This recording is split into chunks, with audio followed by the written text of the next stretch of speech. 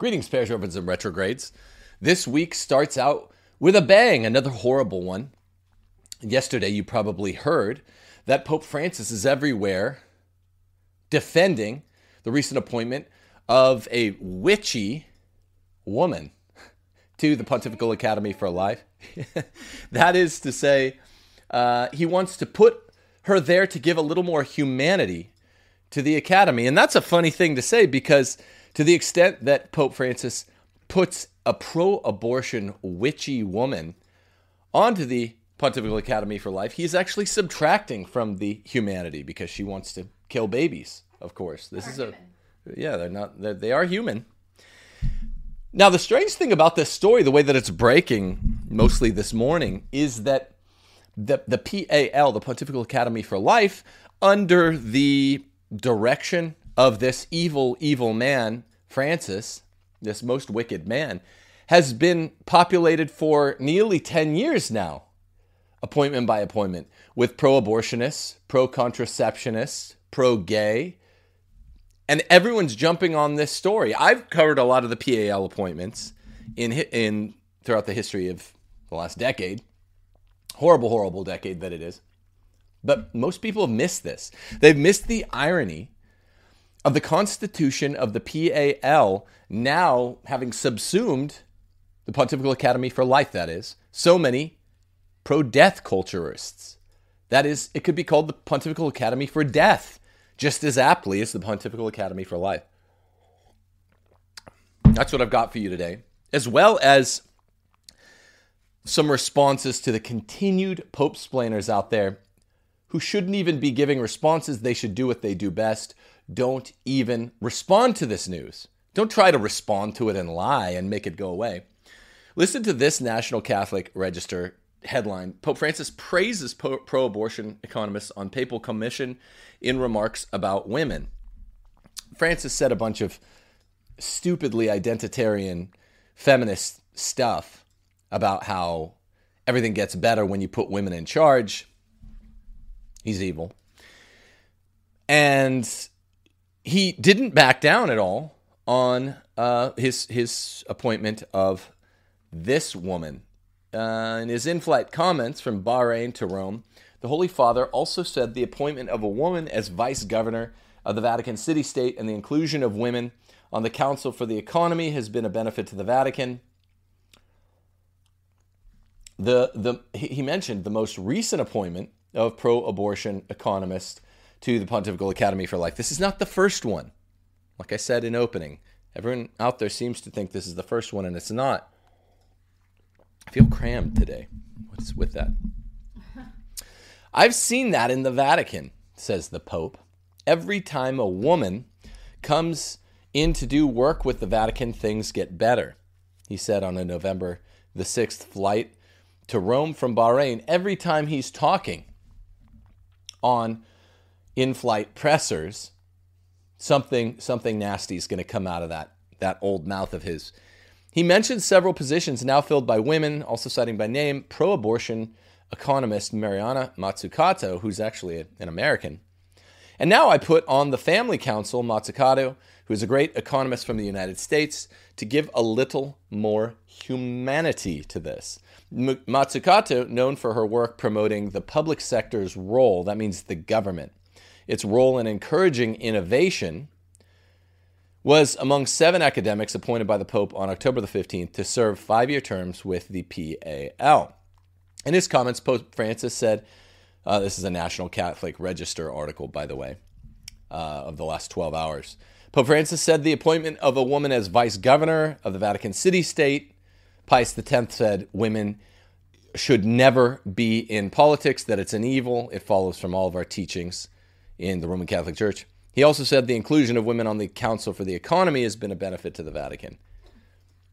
Moving from all men to having 5 women on the Council for the Economy was, quote, a revolution, Francis says. A revolution, a sex revolution. Because women know how to find a right way, they know how to move forward. Something about these old guys like Francis, that generation, they think it's so revolutionary, and this is what he intones here, to be identitarian, to say, oh, young people are the future. Young people don't respond to that kind of lie.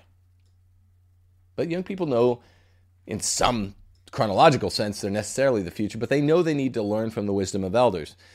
Women know that they don't know how to find a right way, particularly in masculine endeavors like politics. They do not. Don't lie. Well, that's what Francis does. It's become habit.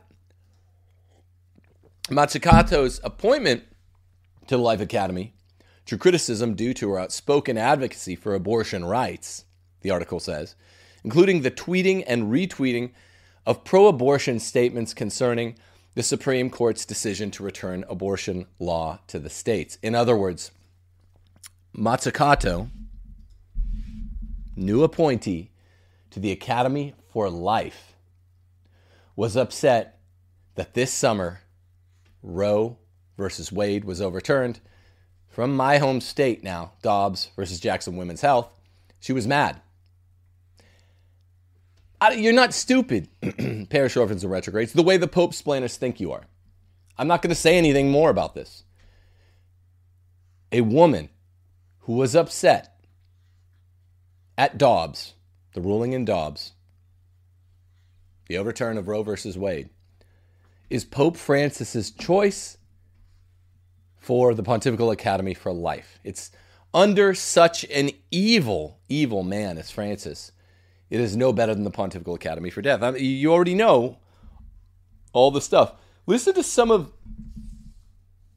the defenses by Archbishop Vincenzo Paglia. Well, I'm going to read you that in a second. Because everyone, he's the president of the Pontifical Academy for Life. Bad dude also. Not as evil as Francis, but a bad dude also. They're all having to defend it within 24 hours because, I don't know, if university, my undergrad university, a relatively small public institution, had a Holocaust studies interdepartmental department, if they were to appoint a pro-Nazi professor, a pro-Hitler professor, to that department, it would cause a stir. It would cause a disproportionately loud stir, I'll add, as the Kanye West, Kyrie Irving, Candace Owens ongoing debacle regarding the people of Israel proves. It would be disproportionately voluble if a university put onto a Holocaust interdisciplinary studies department a nominee who liked Hitler or liked the Nazis or liked National Socialism or liked any corollary of any of these three. If they'd even approved tacit consent to a corollary of any of these three, to a corollary of any of these three, everyone would go nuts. They'd go far too nuts, and you'd be sick about the story. You'd be sick of hearing it soon. Okay, this isn't that big of a deal, you'd say. If a corollary of a corollary of a corollary of this kind of antinomial, counterintuitive appointment were to be made at the level of one of the modern university's many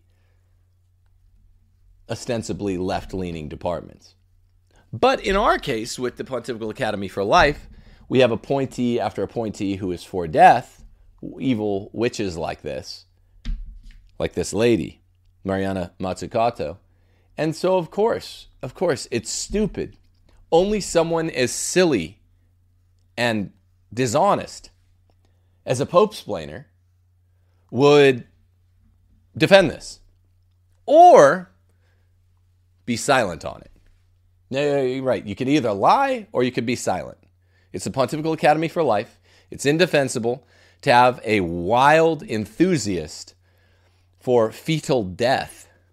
One so wild that she was really upset and tweeting like a frantic woman, the frantic woman she is, when Dobbs was released. And I'd argue that it shows how little the Pope respects women, that this is the representative that he chose to show women's humanity. He picked the crappiest woman he could find to represent the humanity of women. Agreed. Though I don't like the hint of identitarianism in there. No, but I mean, it's the fine. point is that he's trying to find somebody that shows the humanity of women. Why did he pick the crappiest representative he could think of? Well, and just get all men, right? Get all men. Go back. I mean, let's. I mean, everyone knows what I'm going to say, right? I'm not into repetition the way a lot of YouTubers are. You know what I'm going to say about Pope Francis's feminist identitarianism. It's disgusting. Just if you want a good academic for the Pontifical Academy for Life, get a pro-life, bright male. This is a male position. It's a male issue, right? It's not a female issue.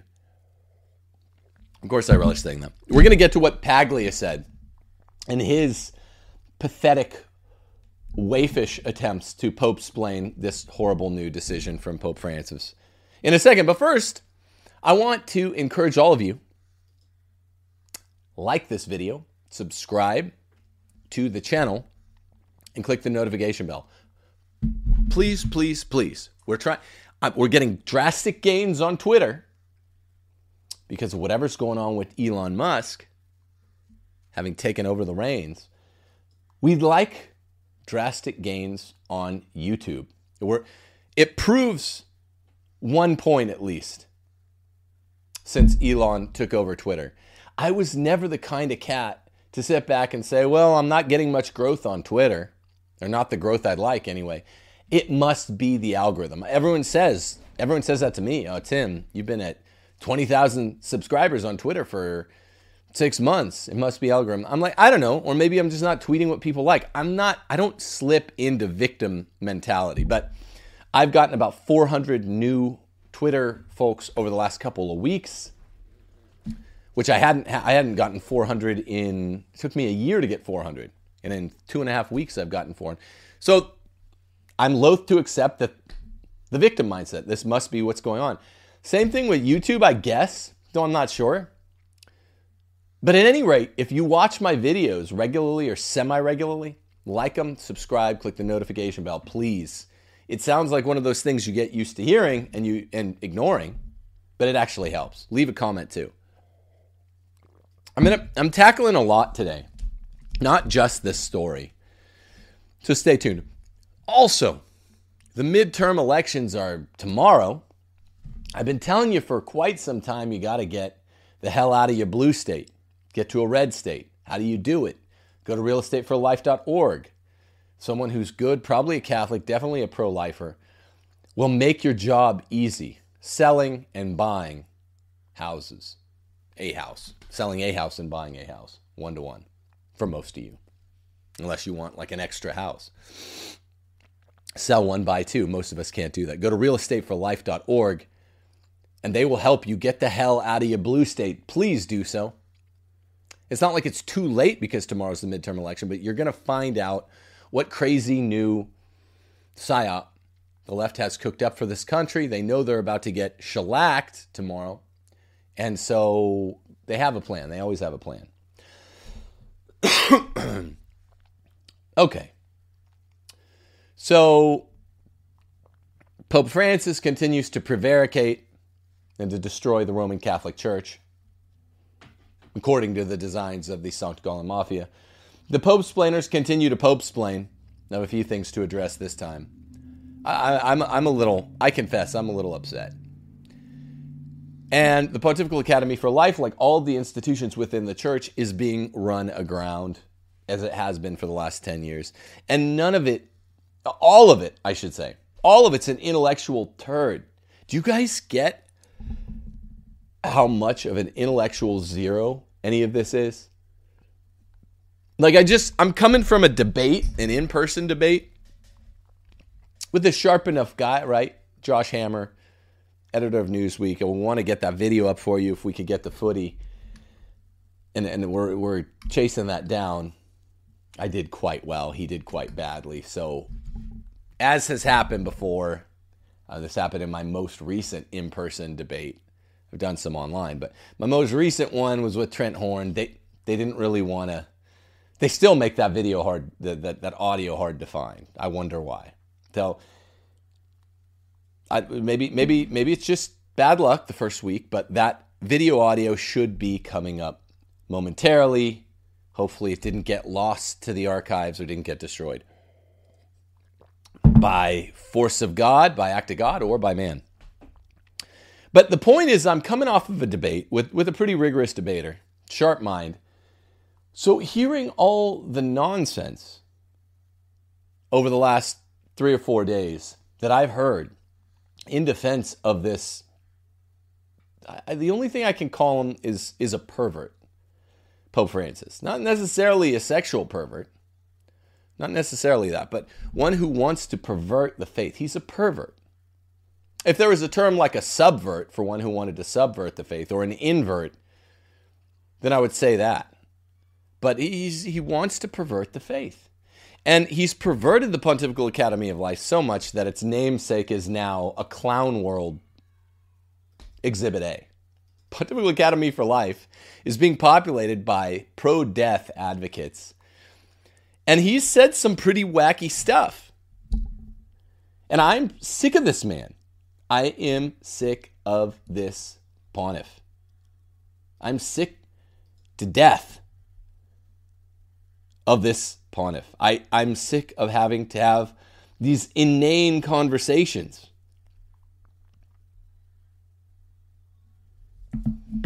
I'm sick of it. Can I say that? Is that violating some... You said it like 5 times. I'm sick of him. Are you guys sick of this guy? He's a joke. He's an unfunny, harmful, Buenos Aires joke. That's what he is. He's a joke. The people he represents are a joke, but they're also harmful. The LGBTQ lobby, the feminist lobby, the abortion lobby, the divorcee lobby, all the sex perverts that he represents, that this pontificate almost monolithically stands for, is a joke, but it's not funny. It hurts, it harms. Folks are losing their faith every day, and the gaslighters in the church blame the folks for losing their faith. When your leader is a stumbling block, many of you will go astray. I urge you not to. We know lots of people, you and I, common folks that you and I know, that have gone astray because of what a pervert, not necessarily a sex pervert, but someone who perverts the faith and stands on behalf of sex perverts. This guy is. He's a clown. But he's like the clown in Stephen King's The It. He's dangerous. He's frightening in a way. He's a clown. He's a bozo. Listen to this.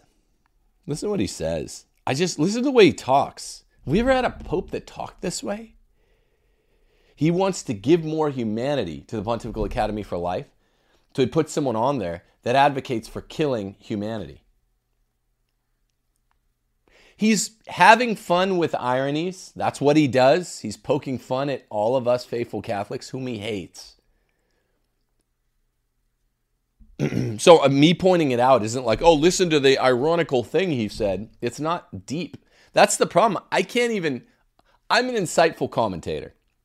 I can't even give insightful commentary because this is all so on the nose. It's just a joke. We have a pope that hates Catholicism, a Pontifical Academy for Life that hates pro-lifers, loves abortion, sex ethics department of the Vatican that's teaching LGBTQ and basically grooming. This is a story that broke back in 2018. Basically has grooming pamphlets. They refuse to get rid of the homo predators. And they say that it's because we have too much formalism and clericalism. That's what's molesting young boys, sodomizing young boys. Now, it wasn't a male sex pervert. It was this abstraction, clericalism.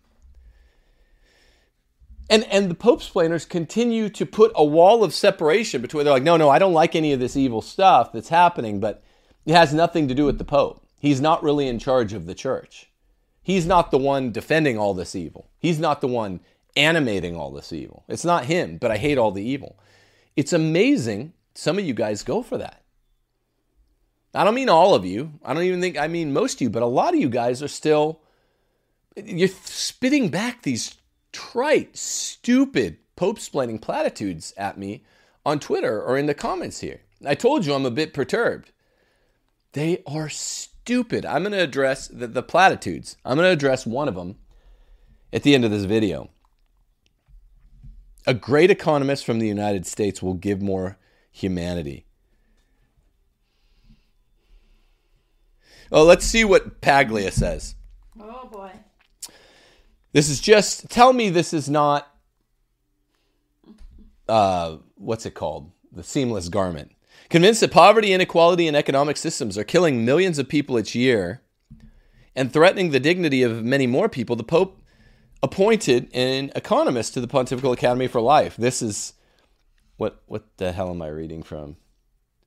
Is this National Catholic Distorter? It feels like it. Look up Cindy Wooden, would you please, Stevie? Let me just see the title. Academy for Life President. Yeah, that's National Catholic NCR Online. Is that Distorter or is that NCR? Reporter or Register? The first line reads like a Reporter article. NCregister.com. Yeah, I think NCR Online is a Reporter, right? Distorter? Someone in the comments throw it at me. I'm too perturbed today to do. NCR is Reporter, sorry. Yeah. Okay, I'm not just saying it or something. I used to listen to Michael Savage a lot, and he would say things he already knew and pitch them as things like, oh, I'm not sure, but I have a good feel for this writing style of NCR or something like that. And then he'd pretend to double check, and he would. I really am like, wait, for a moment I'm thinking this is Register, but it's really Reporter, and I thought I could tell by this stupid first sentence. Convinced that poverty, inequality, and economic systems are killing millions of people each year, which they're not. They're not. And threatening the dignity of many more people, they're not. Dignity has to do with image and likeness of God. They're not. Pope Francis appointed an economist to the Pontifical Academy for Life. Doesn't say what kind of economist. A murder advocate to the Pontifical Academy for Life. If that were National Catholic Register, they would have been like, hey, it's a murderer. If that were Ed Penton, it would be well written and well thought through. But the nomination of Mariana Mazzucato, a professor of economics of innovation and public value at University College London, raised concern in some quarters because of her. In some quarters. This sounds like I'm reading from the flipping NY Times. It doesn't sound like a Catholic rag. In some quarters, raised concern because her retweets or positive comments on tweets in June criticizing the U.S. Supreme Court decision to overrule Roe v. Wade and affirm that there is no constitutional right to abortion in the United States. This is a Catholic rag. I know you guys will go, but Tim, it's really not Catholic. I know. But it is, though. It is. It's a Catholic left rag. Mazzucato's nomination, as well as the nomination of 6 other new members, was announced by the Vatican on October 15th. In the wake of the criticism, Archbishop Vincenzo Paglia, that's what we should say, Paglia, president of the Academy,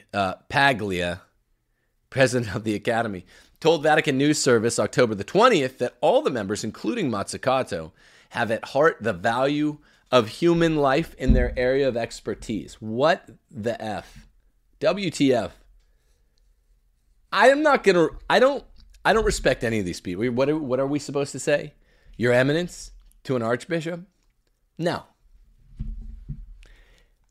Mazzucato has at heart the value of human life in her area of expertise. It's too obvious. I can't even say something clever. It's impossible. We need to get some more fruit in this household or something. Fiber? I don't mean.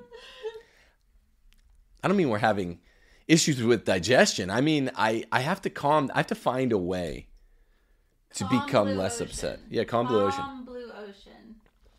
I'm not a high-strung guy, but it's getting to me. Don't worry about me, but it's getting to me. They are not all Catholics, he said, and do not profess all the tenets of the Catholic faith. And we know there are differences on the level of ethics, but they defend life in its entirety. Sentence 3 above, this woman was liking tweets about the Supreme Court decision being erroneous. Dobbs. And then 3 sentences down from that, they're claiming... We know there are differences on the level of ethics, but they defend life in its entirety. Now, the only possible index for this remark could be if he's adverting to the seamless garment. This bullshit about the entirety of life constituting the pro-life position. Let me say something for the record. Ecumenically, as a Christian, I care what happens to all Christians and all non-Christians in their lives and wish them the best. As a pro-lifer, as a matter of definition and a matter of course, I don't take stock of what happens to people aside from at the very beginning and the very end of their life. Did you hear that, Paglia? Do you hear that, National Catholic reporter?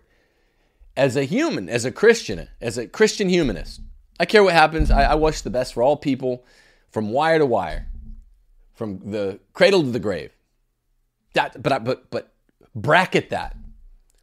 Like Husserl's epistemological epoche, bracket it. We're not considering that.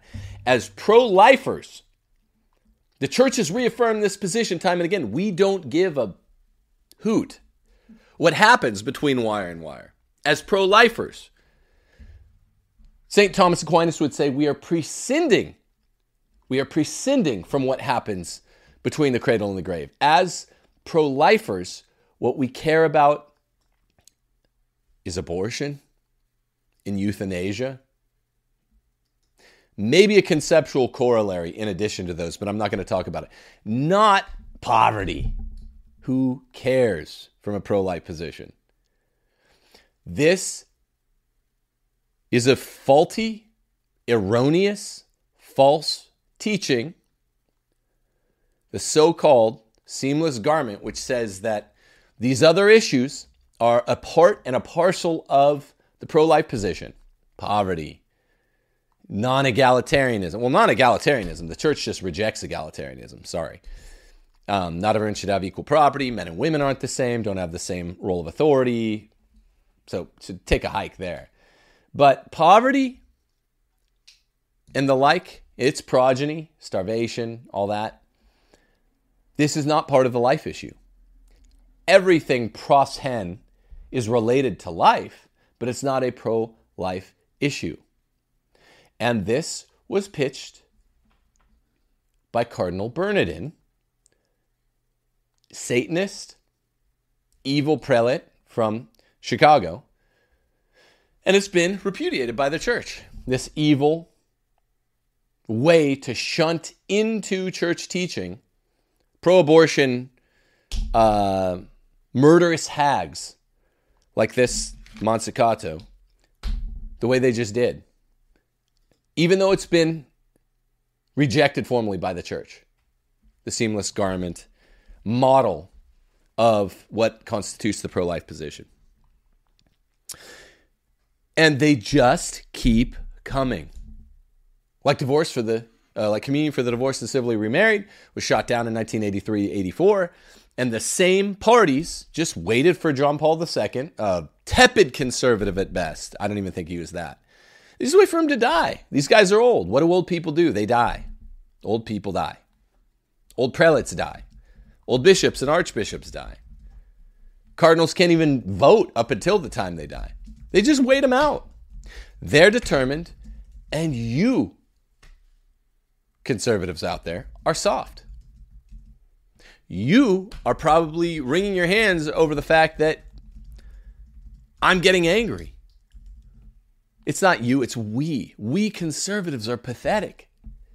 They wait us out. They're tireless. They never sleep. They're training. They never get back on the couch for the proverbial pugilistic fight of modernism and postmodernity that we're living through.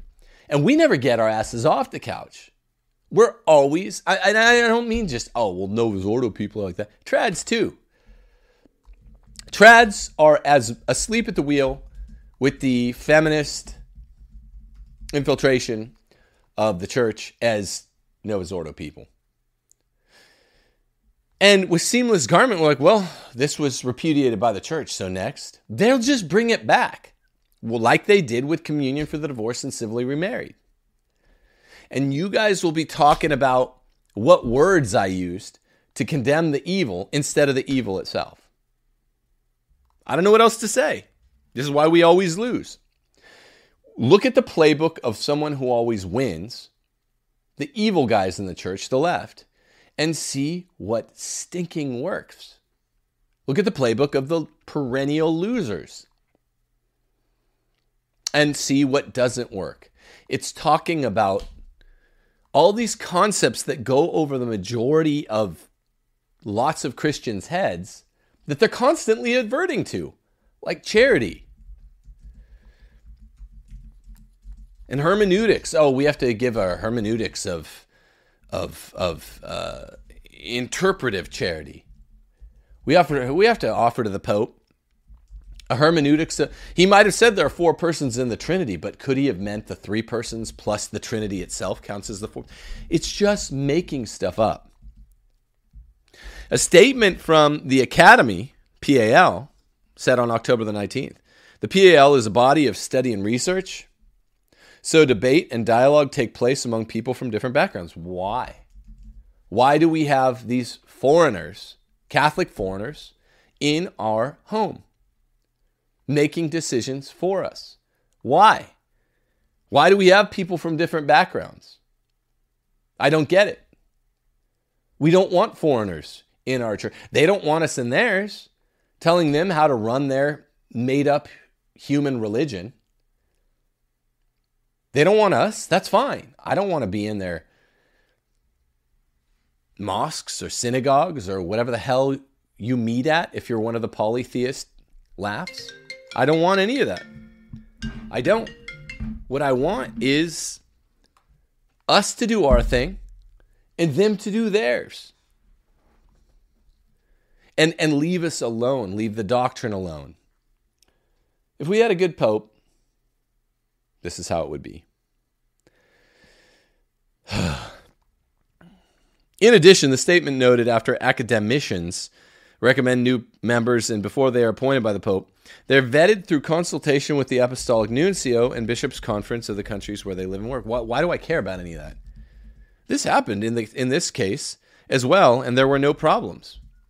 Well, guess what, dipshit? There were problems. You know how I know?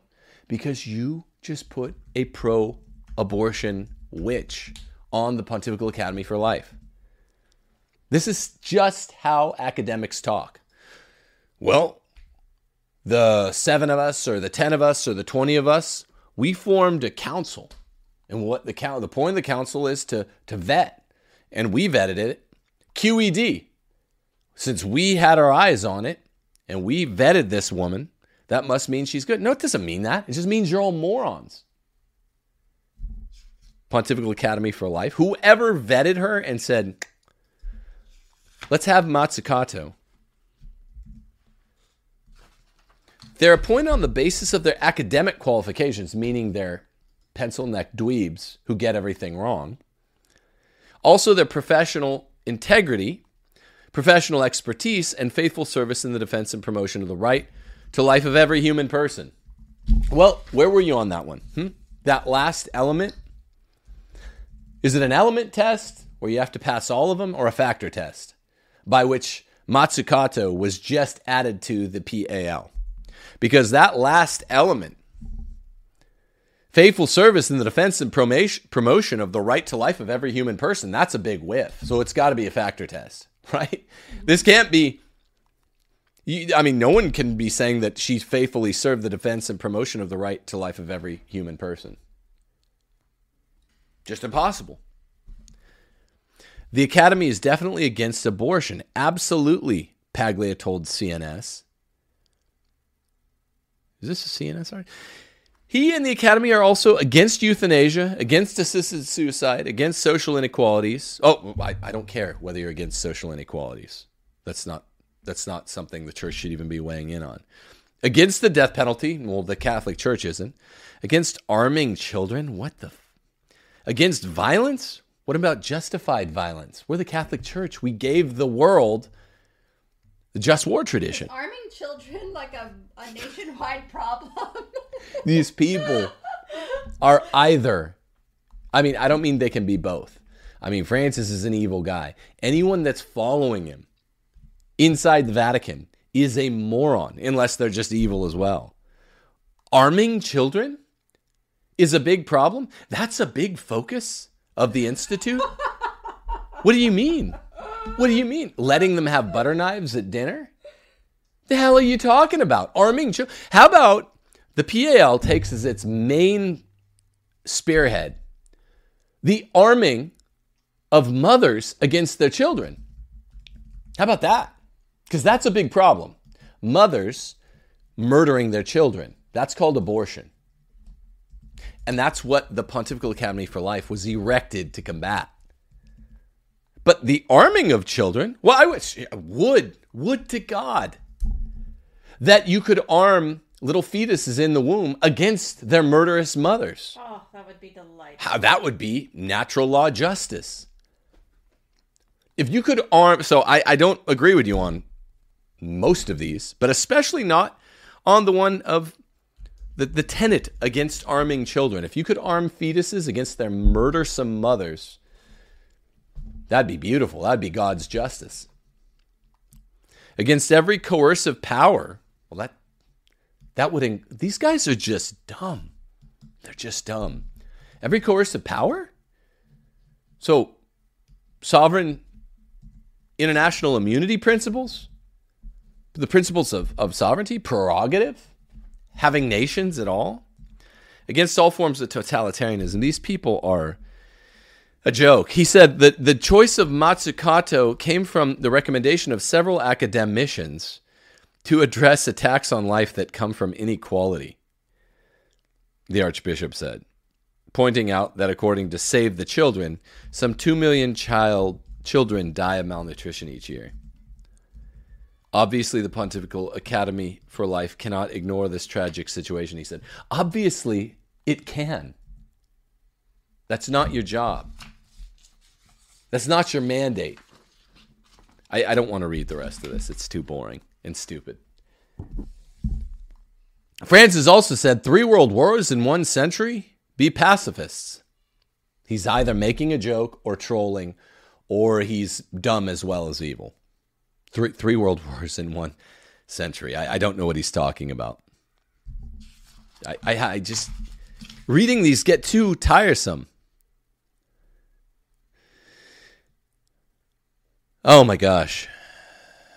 I have been thinking, he said, a lot these days about how the idea of the Abu Dhabi document came about. Remember when he said God wills the diversity of religions, meaning God wants the false pagan faiths to exist, and then he changed it, then he changed it back, then he changed it back. He had come to me, the Grand Imam, to the Vatican for a courtesy visit. After a protocol meeting took place, it was almost lunchtime and he was leaving. And as I was accompanying him to bid him goodbye, I asked him, "Where are you going for lunch?" This is a great story, by the way. This is really important. I don't know what he said to me. Wait, where are you going to lunch? Where am I going to lunch? I mean, but I'm not telling a story about how I asked a guy to lunch. What just happened? You looked horrified. I just don't like stories about lunch. We decided, I don't know what he said to me, but we decided to have lunch together. Sounds like they're having a language issue. This Middle Eastern man and this Buenos Aires Let's hear tyrant. more about the lunch details. Yeah. It was something that came from within. Oh, hopefully not your lunch. You're regurgitating lunch for your friend. Then, sitting at table, he, his secretary, 2 counselors, me, my secretary, my counselor, we took the bread, broke it, and gave it to each other. He's playing on the communion. Take the bread, broke it, and gave it to each other. A gesture of friendship, offering the bread. It was a very nice lunch, very fraternal. And toward the end, I don't know who came up with the idea, but we said, why don't we make a paper about this meeting? It sounds gay. Riveting.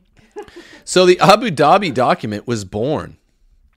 It sounds like you ate lunch, same as every human being does, roughly noontide, every day of the year.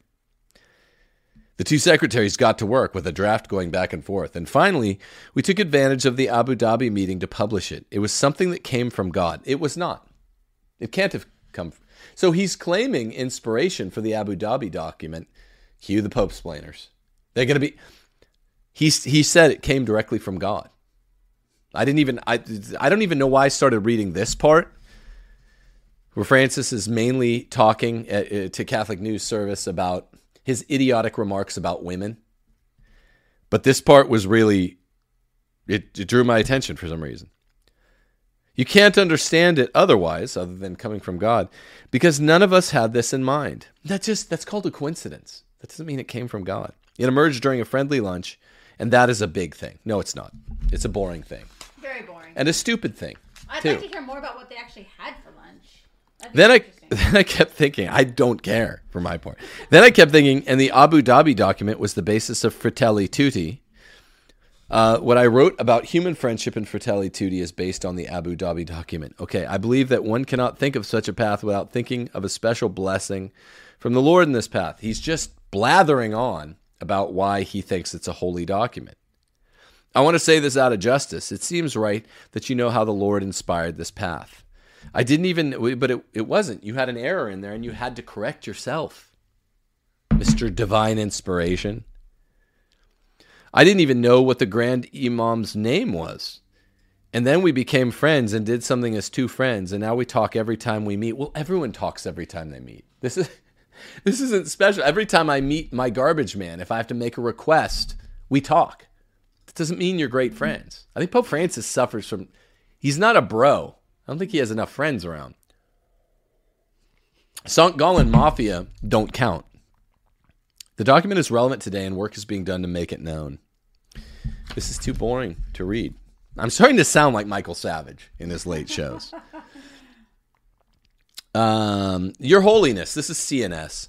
During this trip to Bahrain, you spoke about fundamental rights, including women's rights, their dignity, the right to have their space in the social and public sphere, and you encourage young people to have courage, to make noise. Remember when he said to make a mess? To move forward toward a more just world. Remember when some of the homos at the CDF took him literally and made a mess with drugs and male prostitutes? Remember that in 2017? They took him a little literally. Mm-hmm. Ugly mess. To move forward to a more just world. Given the situation close by in Iran, with the protests sparked by some women and many young people who want more freedom, do you support this effort of women and men demanding to have the basic rights that are also found in the document on human fraternity? And Pope Francis begins to answer, we have to tell each other the truth. The struggle for women's rights is an ongoing struggle. No, it's not. You're wrong. Everything you say is wrong. How are you even accidentally wrong all the time, Holiness? He's not even right one time. Like a broken clock is right one twice time. a day? Twice a day. He's not even, he's right none times. The struggle for women's rights is not an ongoing struggle. Because in some places, women have equality with men. No, in no places they do. In places like America, we pretend as transsexuals now. We're a transsexual nation. We pretend that men and women are equals, but we're not equals. We'll never be equal in rank. So you're wrong there too. I remember when in the 1950s in my country, when there was the struggle for women's civil rights, for women to be able to vote. Because until about the 50s, only men could do so. Sounds amazing, by the way. 100% for that. And I think of this same struggle, tomorrow's voting day. I mean, that sounds amazing. Only men can vote. And I think of this same struggle in the U.S. But why, I ask myself, does the woman have to struggle like this to keep her rights? Because it violates the natural law. Because they're not real rights. Genius. There is I don't know if it is a legend. Oh, maybe we're getting to Pachamama. A legend about the origin of women's jewelry. Maybe it's a legend, you said that already, that explains the cruelty of so many situations against women. It is said that women wear so much jewelry because in a country, I don't remember, perhaps it's a historical fact. Well, maybe you shouldn't be telling the story. You're being quoted by a major periodical. Maybe it's a legend, maybe it's a fact, maybe I just made it up. Who knows? I don't know. Maybe is it a legend? Maybe it happened. Maybe it did. Maybe I made it up. Maybe I didn't. Yeah, maybe why not get your facts straight, Holy Father? There's a custom that when the husband got fed up with the woman, he would say to her, "Get out," and she couldn't go back in and take anything. She had to leave with what was on her. And why they would amass gold to be able to take something away. They say that is the origin of jewelry. I don't know if it's true or not, but the image helps us. No, it doesn't help us. And it's not true. And you can't fabricate a story. He probably made this up on the spot. A story is not just helpful because you made it up on the spot, Holy Father, the way you make everything up that you say publicly. Rights are fundamental, he says. But how come in the world today, and this is all kind of back justification for why he has an abortion woman, a pro-abortion woman, on the Pontifical Academy for Life now. All this talk, the guy, have you ever been around someone that just won't shut his mouth? Have you ever been stuck around one of these people at a party? This is Francis. He won't shut up. Look at this, just pages of text. Pages of text. All blather. It's all talking. He's trying to circle a square. It's all, here's why I can change doctrine. Amoris Laetitia, the longest post-synodal exhortation in the history of the church. Why? He takes all that extra time because he has to run around like Michael Scott to do something that it's impossible to do. Make it okay for public adulterers, people who are divorced or remarried, to get communion. And he just runs around and wastes your time for 300 pages and then sticks it in a footnote.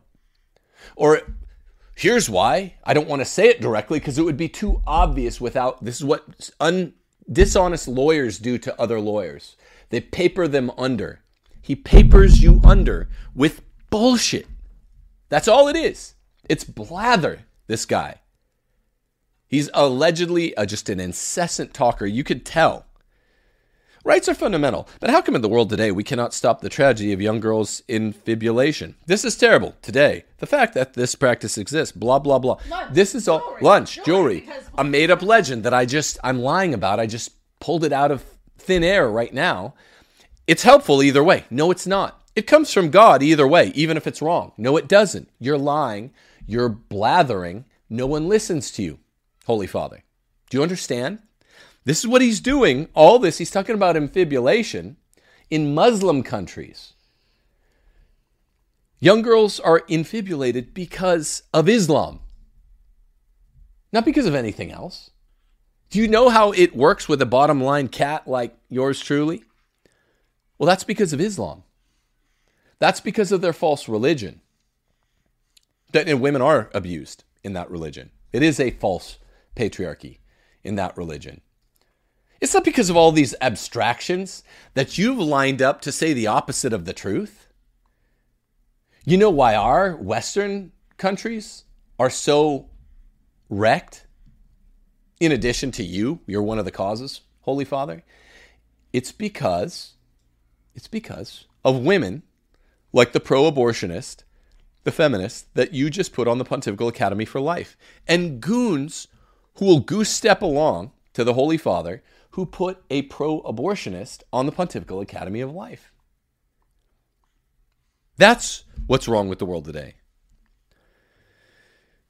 Women, according to two comments I heard, are either disposable material, that's bad, or they are a protected species. Well, now, depending on that second one, that could be a lot closer to the actual Catholic teaching. This guy, Pope Francis, hasn't pretended to expound on Catholic teaching since 2013, 2014. Yeah, he just talks. He talks to grand imams, talks to his communist friends. in the South American countries, talks to certain colleagues in America, talks to some of the LGBTQ plants in, I don't know, probably the Episcopate. He talks to those folks, but he doesn't talk to anyone that cares about Catholic doctrine.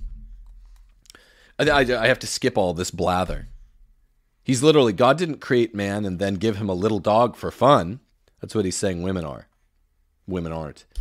He didn't. He created them equal, man and woman. No, that's not what the Bible said. He did not create them equal. That's not what the patristics said. That's not what the scholastics said. He created them complementarian, not equal. Complementarian's not equal. He created man in charge and woman to subserve in a dignified way. But he did not create them equal. Equal means neither of them subserves and neither of them is in charge. You're lying, Holy Father, as you always do. It's true. Now, he does mention complementarity here. He even uses the word. He says, because each have a different gift. They know how to run things in another way, women do, which is not inferior. It is complementarity. No, women don't know how to run things. That's a male charism. It is complementarity does not mean that we're each equal leaders and we just do it in different ways. That's a perversion, a lie of the definition of complementarity. Complementarity means men lead, women follow within families and within the wider society. Women have their own way of solving problems, which is not a man's way. Both ways must work together. No, the man Correct must me if I'm lead. wrong, but don't female religious communities also, aren't they led by the local priests in the area?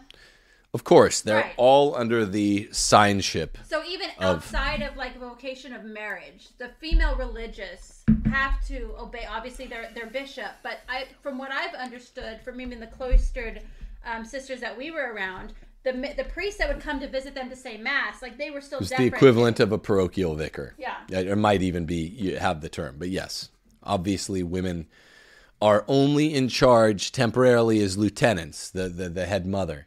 They're always under a man. Whether you go the religious life,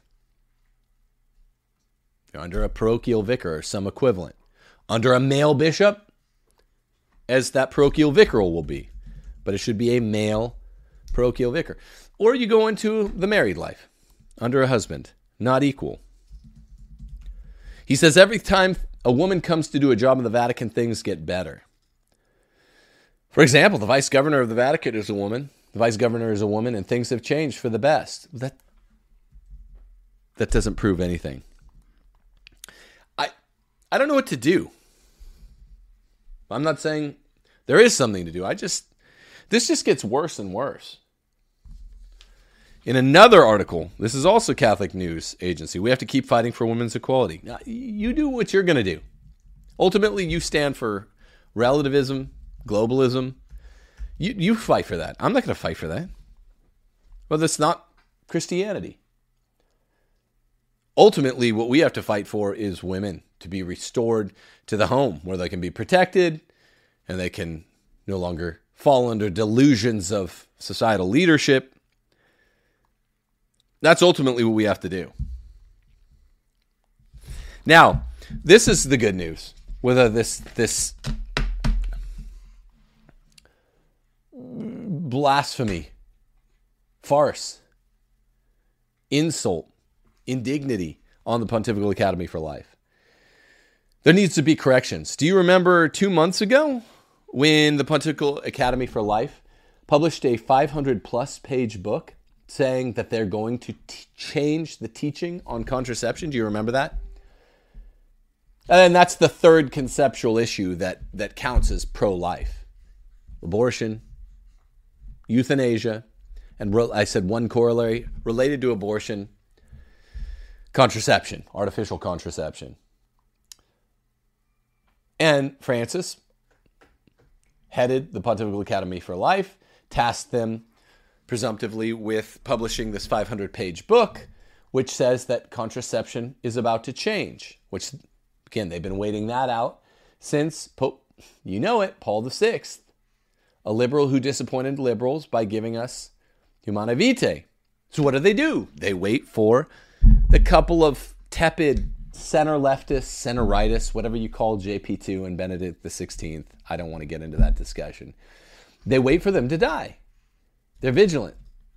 They're ever watchful. And now they run the Pontifical Academy for Life, the bad guys.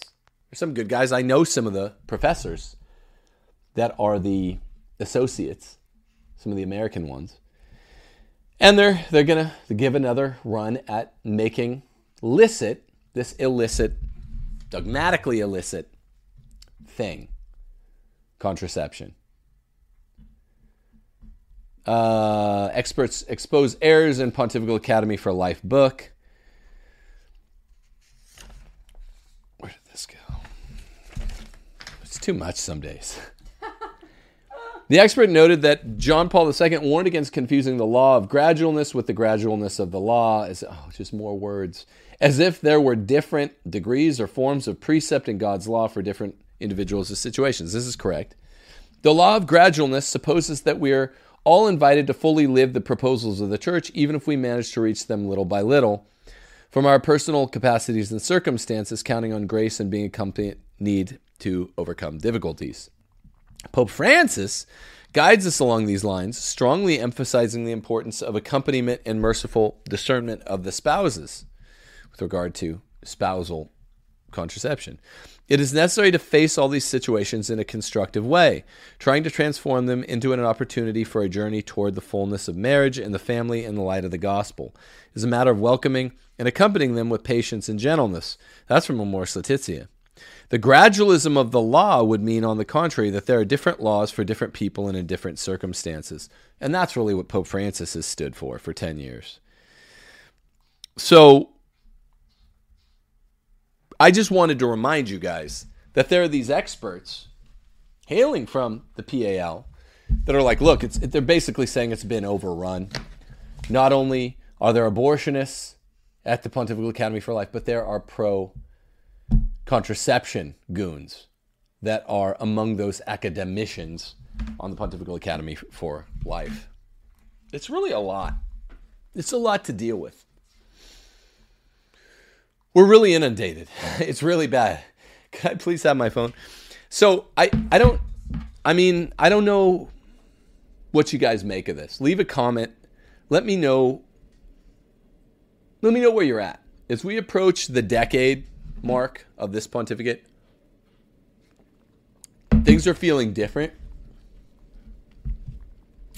Feels like something, I don't know. Feels like Francis no longer feels bound to pretend to be Catholic. That's a major way I've been feeling the last 6 months. And as we get closer to that decade mark, I'm not one of these intuitive guys. I'm an analytical type, but I've been strongly intuiting. In a lot of it's analytical. A lot of it stems from analysis, which reflects a commitment on the part of the pontiff to coming out revolutionary.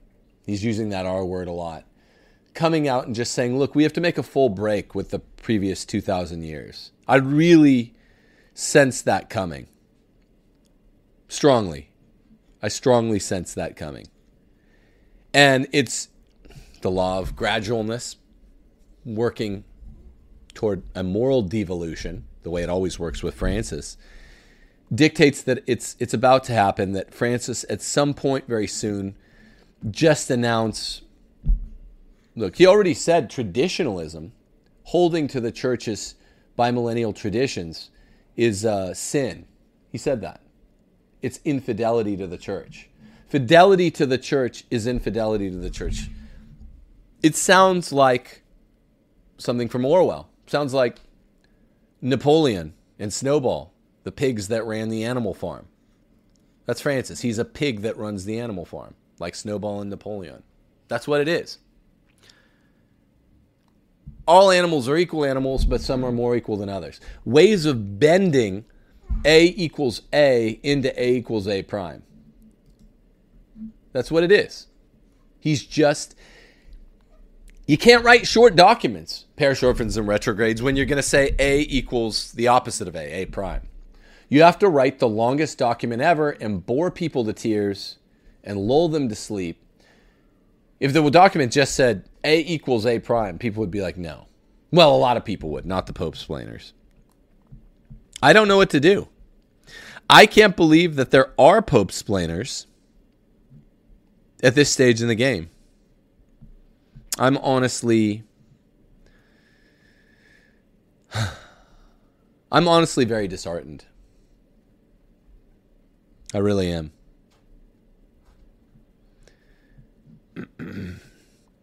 I did a tweet that quoted Thomas Aquinas recently from the Summa Theologiae, second part of the second part, question 33, article 45. It must be observed, however, that if the faith were endangered, a subject ought to rebuke his prelate even publicly. This is codified in canon law, Canon 212, and two parts of Canon 212. It essentially codifies what Francis says. If the faith were endangered, it's been endangered for at least 10 years. A subject ought to rebuke his prelate even publicly. And the scary thing is, when this has been invoked in very isolated instances in our Catholic bimillennial past, parish overings and retrogrades, it was a pope who was once, maybe twice, in his entire pontificate, accidentally breaching the faith, accidentally shaving off a corner not meaning to. The reason I don't feel compelled, or impelled is the better word here. The reason I feel not impelled to be respectful is because what we have with Pope Francis is something altogether different. It's not that once or twice he's accidentally cut a corner, missed a math error and not checked his math, something like that. But we've had that before. Human error accrues even to the divine office when you have this mixed, partly divine, partly human institution such as the church and the pontificate specifically. Francis is crass. He's coarse. He taught all of us what coprophagia and coprophilia are. His friends are openly evil, like Cardinal Gottfried de Niels. He puts evil men in charge. He makes jokes about sickly cardinals in his College of Cardinals, like clearly holy ones. I feel so much filial piety for. Cardinal Burke, he makes jokes about him while he could have died. Pope Francis is an evil so-and-so. And it's not just that. It's not just that he's crass. He makes disgusting analogies to people who eat human feces or make love to human feces. These are all things he's said in the past.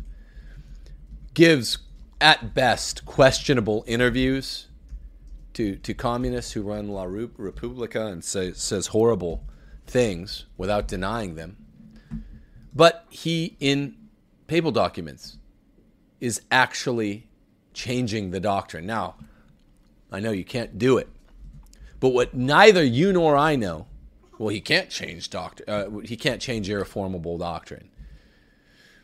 Even though the difference between irreformable and reformable, Michael Lofton, is not at all clear, is it? We need some sort of meta-magisterium which says, here's the clear line. We don't have that. Maybe we'll have it after Francis. But the point is, it's not once or twice that he's accidentally run foul of clear Catholic doctrine. It is every day. He's openly, in interviews, flippantly challenging Catholic teaching. Flippantly challenging it. Now, I am addressing Michael Lofton here because he got called out very squarely, very evenly by Peter Diamond. I never know what to call him. Brother. He calls himself Brother Peter Diamond. And Diamond very squarely, very on the up and up, said, you said Francis had never made this statement. colon. It is not licit to convince others of your faith. He plays a comment, a response to the assertion of that quotation, the attribution of that quotation to Pope Francis that he had made in their debate. And then he plays, fairly, Michael Lofton saying, that never happened. I don't know of that. And that never happened. Pope Francis would never say that. Still, he was saying all of these things, denying that ever happened, that bit of history ever happened in 3 or 4 different ways. No, I've never seen that. That never happened. Francis wouldn't say that.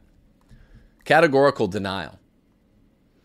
And then Diamond played Francis saying it twice. It is not licit to convince others of your faith.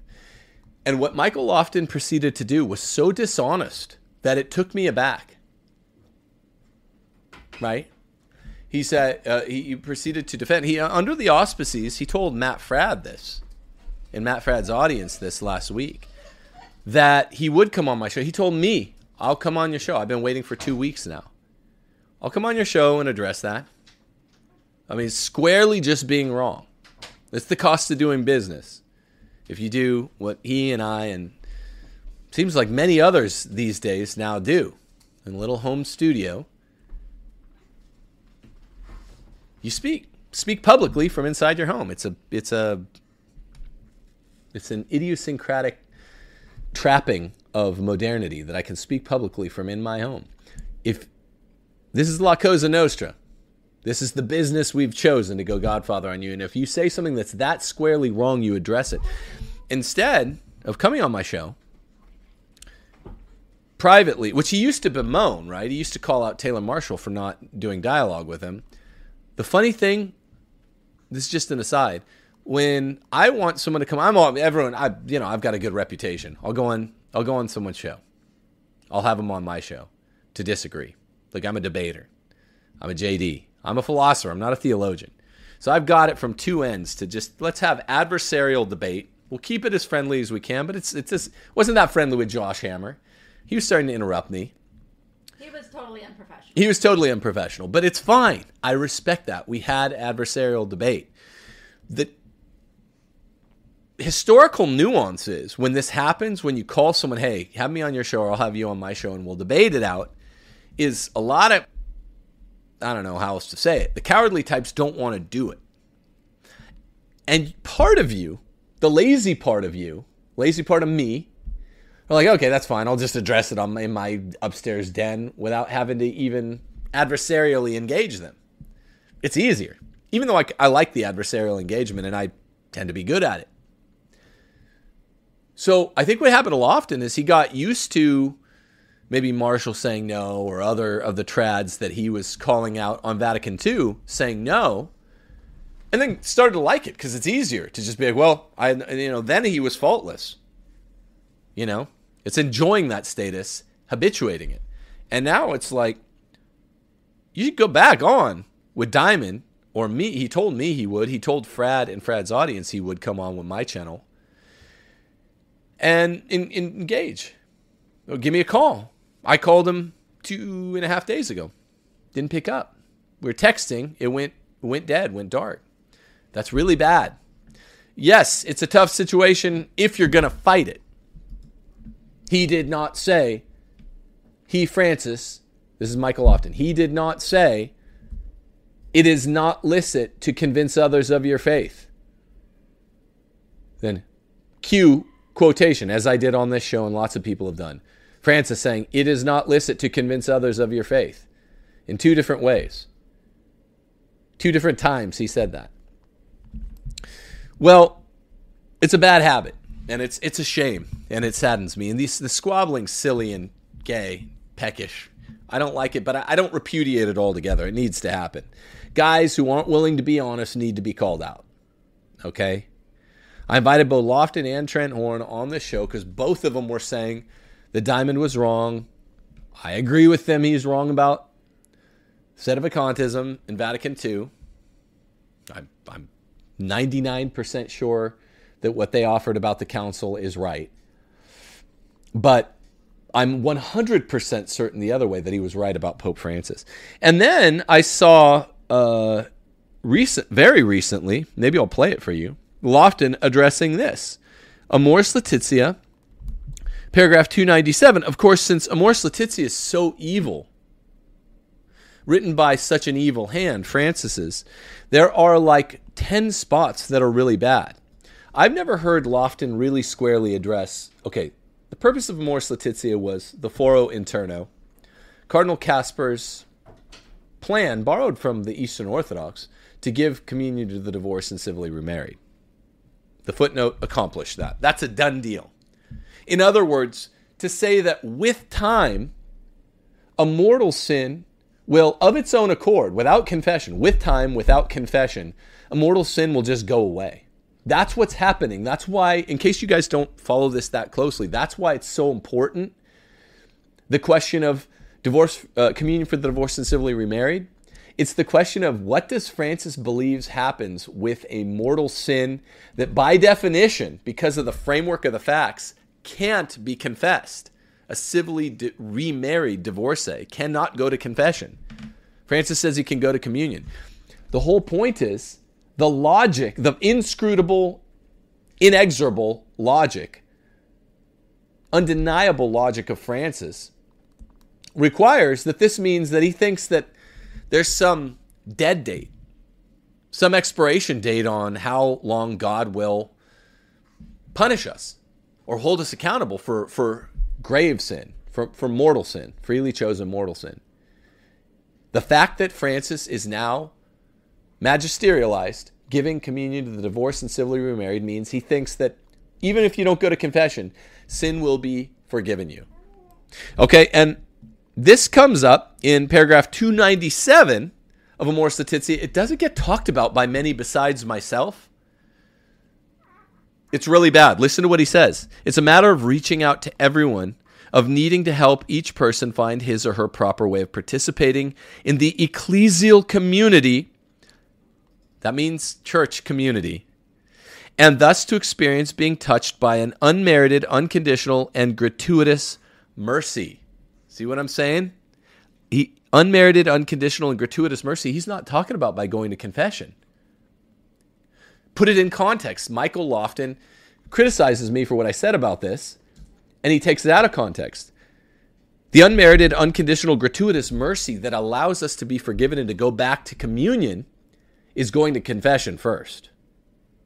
That's how it works for a Catholic. It's very basic. I just taught a class on the Baltimore Catechism. Francis doesn't square with it. The next sentence is the money line. No one can be condemned forever because that is not the logic of the gospel.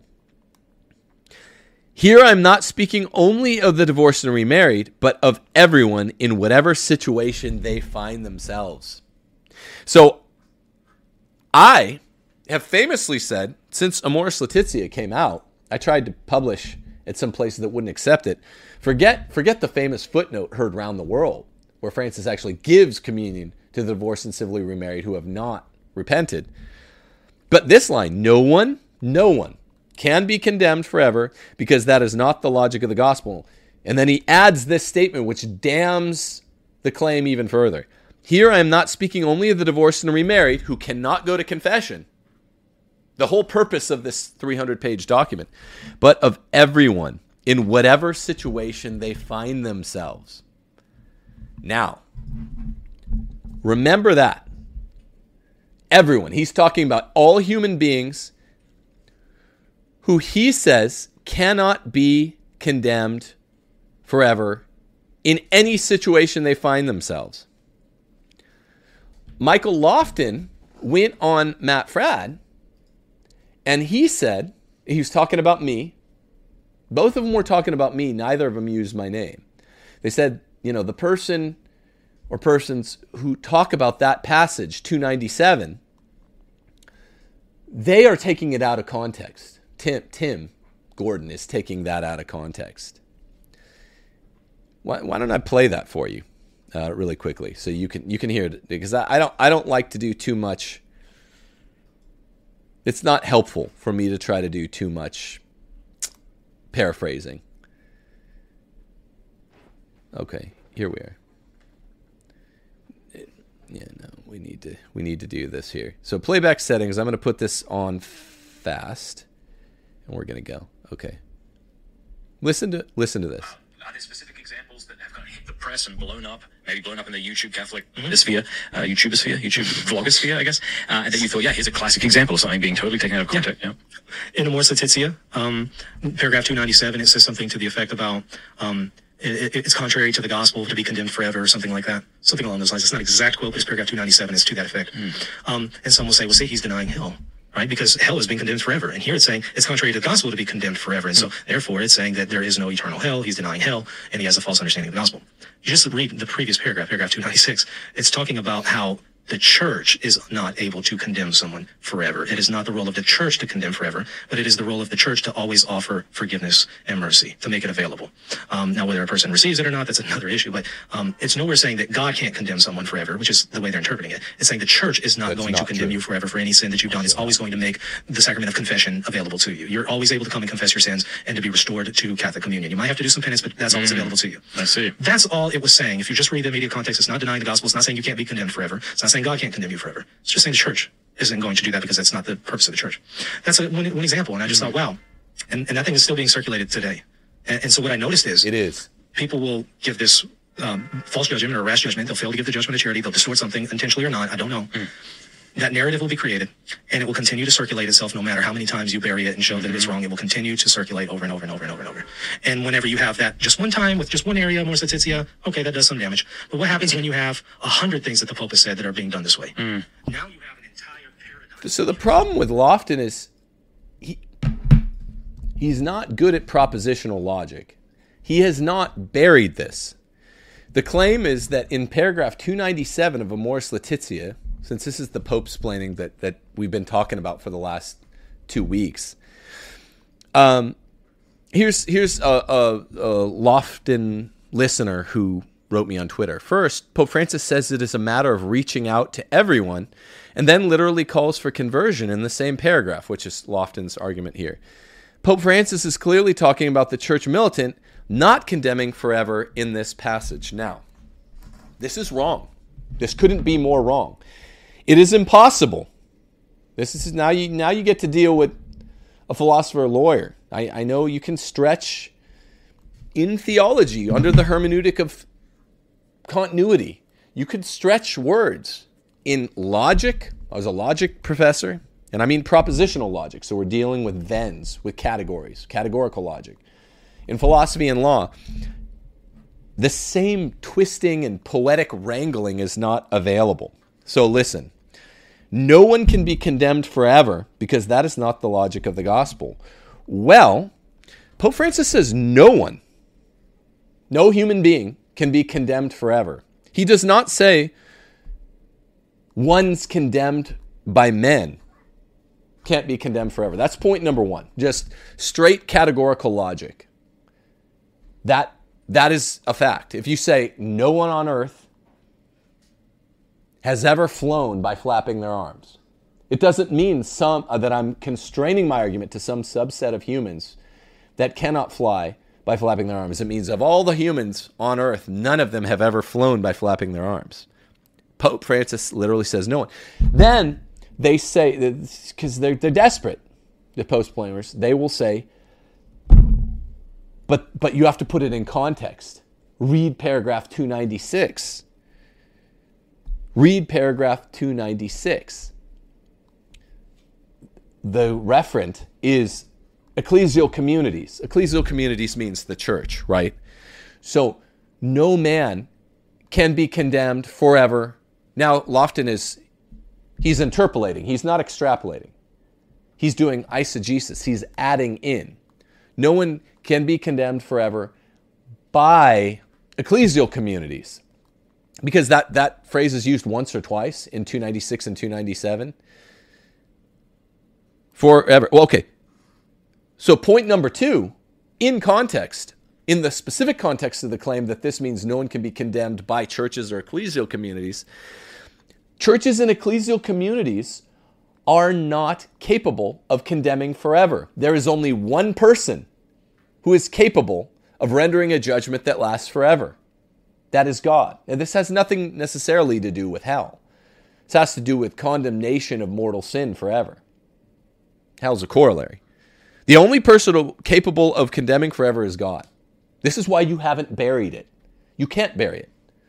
You can't bend these two parallel lines so that they'll meet somewhere in eternity, Michael Lofton.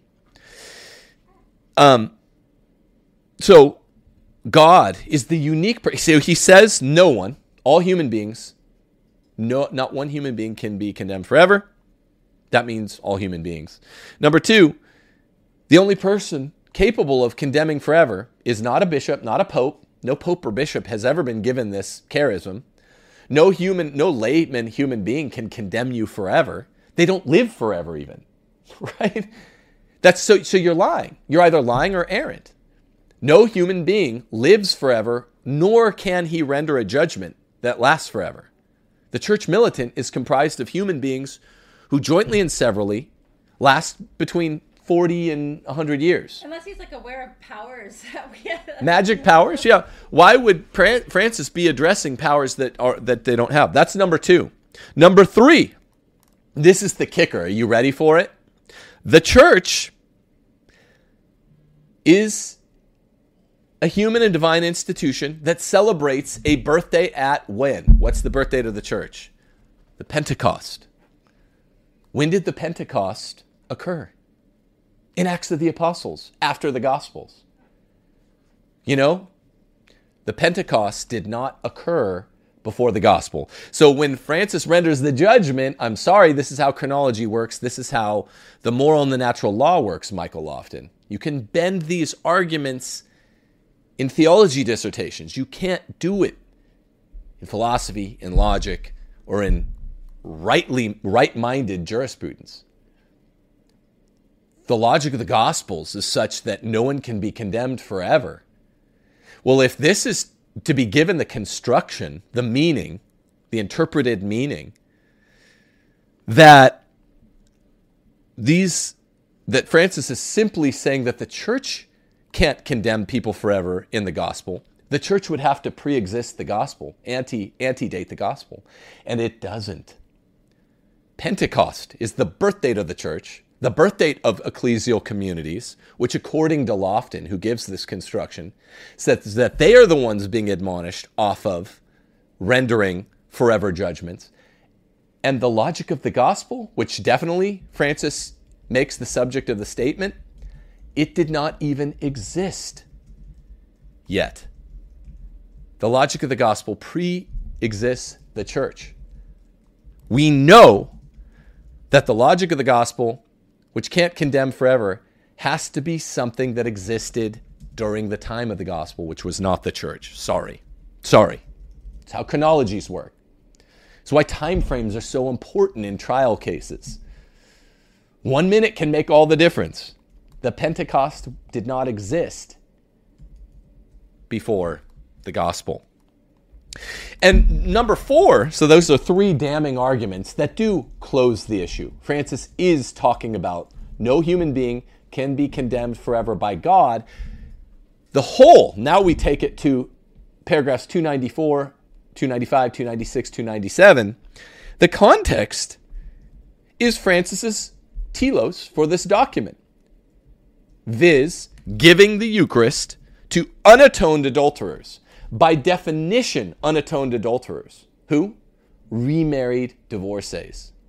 Remarried divorcees, the conundrum, for those of you that are only paying half attention to all this, since Amoris Laetitia, the conundrum is, you want to return to the communion, go to confession. But what if you can't go to confession? Well, what renders you incapable of going to confession?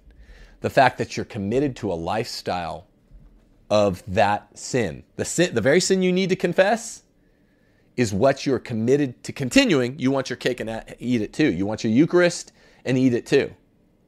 That's why this issue is so central to all of the LGBTQ people, like the Sankt Gallen agenda people. That's why it's central to Francis's pontificate. What about, they don't care about divorcees, okay? They don't care about, divorcees are heterosexual. This is all about the LGBTQ agenda. Sexual ethics are such that if you're going to continue to be married to or copulate with such and thus person, whether it's a male or a female, you cannot make a valid confession. That's very clear. He hasn't tried to change that much. So what he's saying is, what Francis has to say is, well, the logic of the gospel is, with or without a confession, God won't condemn you forever. Go to confession, it's a good sacrament, but it's not a prize for the perfect. That comes from that document. It's not a prize for the perfect. Well, of course it's not a prize for the perfect. That's the proof.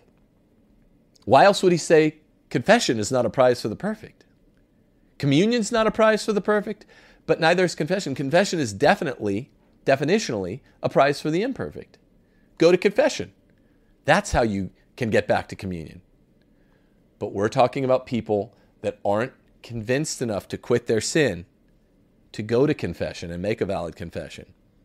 Now it all makes sense. So Michael Lofton and the Pope-splainers are the ones taking this out of context.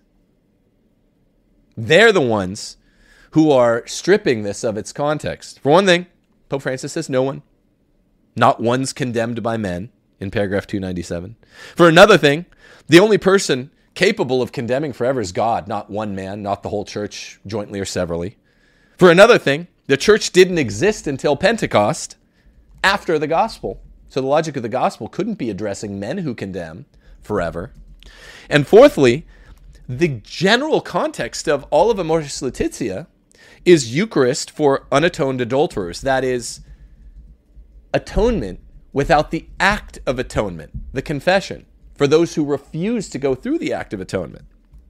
In other words, Pope Francis means more or less what he's saying with that whole longest magisterial document ever, is that grave sin will vanish by itself in time. It's not really about hell. You want to make this a Bishop Barron issue? Obviously, that's related.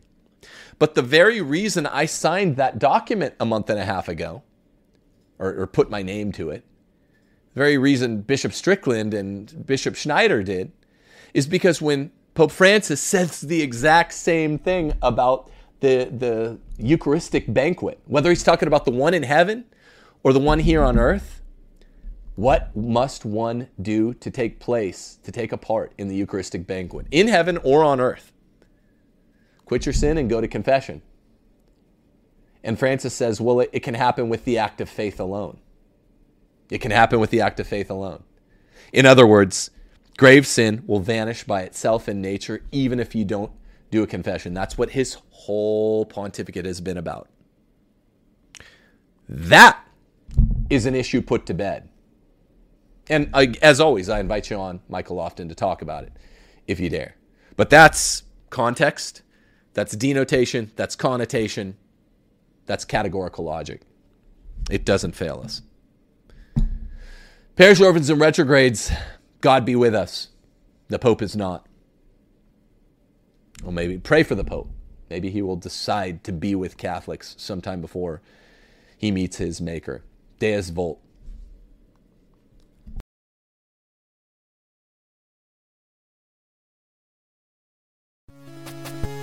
Hail Mary, full of grace, the Lord is with thee. Blessed art thou amongst women, and blessed is the fruit of thy womb, Jesus. Holy Mary, Mother of God, pray for us sinners now and at the hour of our death. Amen.